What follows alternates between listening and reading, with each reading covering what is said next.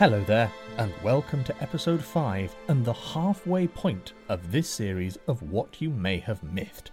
My goodness, time is passing us by at one hell of a rate of knots, isn't it? So far, we have been to Sweden, Scotland, South America, and Spain, so it stands to reason that we should be sailing towards Singapore, Senegal, Samoa, Slovenia, Slovakia, Switzerland, Somalia, Serbia, Seychelles, Sudan, Suriname, Syria, or another country beginning with S. Well, prepare yourself, because this week we are heading to Nigeria?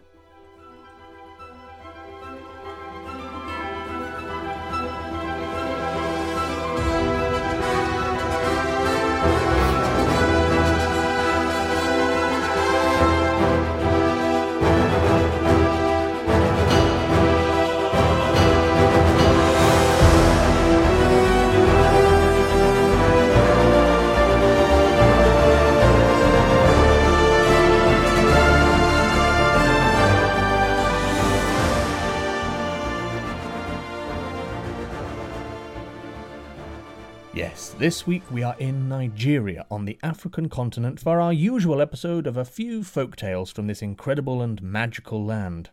And this time I'm giving you 3 stories from here. Don't say I don't spoil you.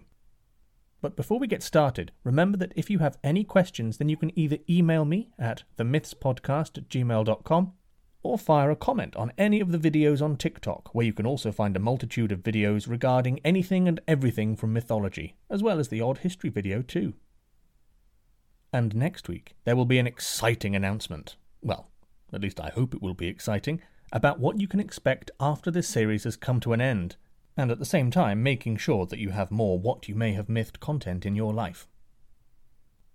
Right, that's enough information from me. Let's sink our teeth into this shorter, yet no less entertaining episode from Nigeria. Why the Hawk Kills Chickens. A long time ago, there was a very fine young hen who lived with her parents in the bush. One day, a hawk was hovering round about 11 o'clock in the morning, as was his custom, before the sun was at its peak, making large circles in the air and barely flapping his wings. His keen eyes were wide open, taking in everything, for nothing moving ever escapes the eyes of a hawk, no matter how small it may be or how high up in the air the hawk may be circling. This hawk saw the pretty hen picking up some corn near her father's house. He therefore angled his wings slightly and dived. In less than a blink he was close to the ground. Then, spreading his wings out to break his descent, he landed close to the hen and perched himself on the fence, as hawks do not like to walk on the ground if they can help it. He then greeted the young hen with his most enticing and alluring whistle and offered to marry her. Yep, you heard that right. Asked to marry her right off the cuff. And you'll never guess what. She agreed! Birds are weird. So the hawk spoke to her parents and paid the agreed amount of dowry, which consisted mostly of corn, and the next day took the young hen off to his home. Shortly after this, a young cockerel who lived near the hen's former home found out where she was living, and having been in love with her for some months, in fact most of his life, he vowed to try and make her return to her own country. He therefore went at dawn and, having flapped his wings once or twice, crowed in his finest and most majestic voice to the young hen. When she heard the sweet voice of the cockerel, she could not resist his invitation, so she went out to him, and they walked off together to her parents' house, the young cock strutting in front, crowing as he went. The hawk, who was at that time hovering high up in the sky, quite out of sight of any ordinary eye, saw what had happened and was very angry. He made up his mind at once and went to obtain justice from the king, and flew off to Calabar. The king listened to the whole story, and the hawk's request for an immediate solution was granted. So the king sent for the parents of the hen and told them they must repay to the hawk the amount of dowry they had received from him on the marriage of their daughter, according to the custom. But the hen's parents said that they were so poor that they could not possibly afford to pay. So the king told the hawk that he could kill and eat any of the cockerel's children whenever and wherever he found them as payment of his dowry, and if the cock made any complaint, the king would not listen to him. and from that time until now, whenever a hawk sees a chicken, he swoops down and carries it off in part payment of his dowry. Why the sun and the moon live in the sky. Many years ago, the sun and water were great friends, and both lived on the earth together. The sun very often used to visit the water, yet the water never returned his visits. At last, the sun asked the water why it was that he never came to see him in his house. The water replied that the sun's house was not big enough, and that if he came with all his people, he would end up driving the sun out. He then said, "If you wish me to visit you, you must build a very large compound.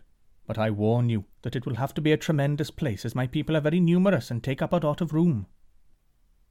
The sun promised to build a very big compound, and soon afterwards he returned home to his wife, the moon, who greeted him with a broad smile when he opened the door. The sun told the moon what he had promised the water, and the next day commenced building a huge compound in which to entertain his friend. When it was completed, he asked the water to come and visit him the next day. When the water arrived, he called out to the sun and asked him whether it would be safe for him to enter, and the sun answered, "Yes, of course, come in, my friend." The water then began to flow in, accompanied by the fish and all the other water animals. Very soon the water was knee-deep, so he asked the sun if it was still safe, and the sun again said, "Yes." So more water came in. When the water was level with the top of a man's head, the water said to the sun, "Do you want more of my people to come?" And the sun and moon both answered, "Yes," not knowing any better.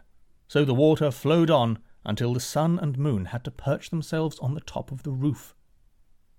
Again the water addressed the sun, but receiving the same answer and more of his people rushing in, the water very soon overflowed the top of the roof, and the sun and moon were forced to go up into the sky, where they have remained ever since. Why the worms are blind, and why the elephant has small eyes. When Ambo was king of Calabar, the elephant was not only a very big animal, but he had eyes in proportion to his immense bulk. In those days, men and animals were friends, and all mixed together quite freely. At regular intervals, King Ambo used to give a feast, and the elephant used to eat more than anyone, although the hippopotamus used to try his best to beat him. However, not being as big as the elephant, although he was rather rotund, he was left a long way behind. As the elephant ate so much at these feasts, the tortoise, who was small but very cunning, made up his mind to put a stop to the elephant eating more than a fair share of the food provided. He therefore placed some dry kernels and shrimps, of which the elephant was very partial, into his bag, and went to the elephant's house to make an afternoon call.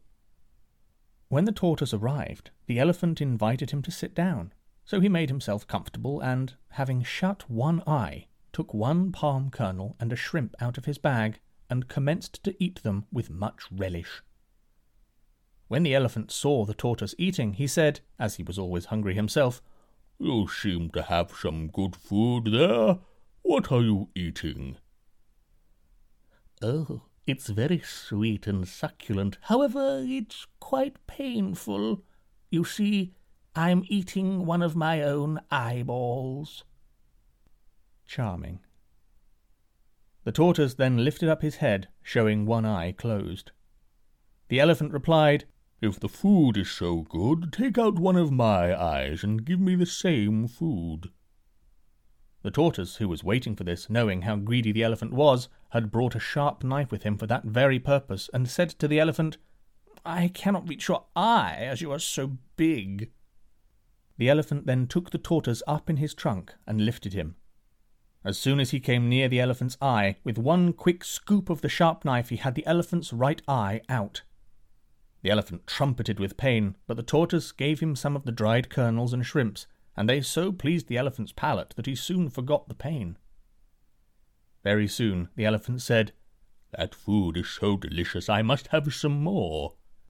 But the tortoise told him that before he could have any, the other eye must come out.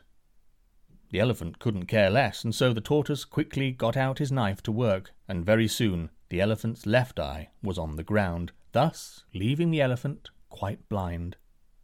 The tortoise then slid down the elephant's trunk onto the ground and hid himself. The elephant then began to make a great noise and started pulling trees down and doing much damage, calling out for the tortoise. But of course he never answered, and the elephant could not find him. The next morning, when the elephant heard the people passing, he asked them what the time was, and the bushbuck, who was nearest, shouted out, "The sun is up, and I'm off to market to get some yarns and fresh leaves for me breakfast." Then the elephant realized that the tortoise had deceived him, and began to ask all the passers-by to lend him a pair of eyes, as he could not see. But every one refused, as they wanted and needed their eyes themselves. At last, the worm grovelled past, and seeing the big elephant, greeted him in his humble way. He was very much surprised when the king of the forest returned his greeting, and very much flattered as well. The elephant said, "Look here, little worm, I have mislaid my eyes. Will you lend me yours for a few days? I will return them next market day." The worm was so flattered at being noticed by the elephant that he gladly consented and took out his own eyes, which, as everyone knows, were very small, and gave them to the elephant. When the elephant had put the worm's eyes into his own large eye sockets, the flesh immediately closed round them so tightly that when the market day arrived, it was impossible for the elephant to get them out again to return to the worm.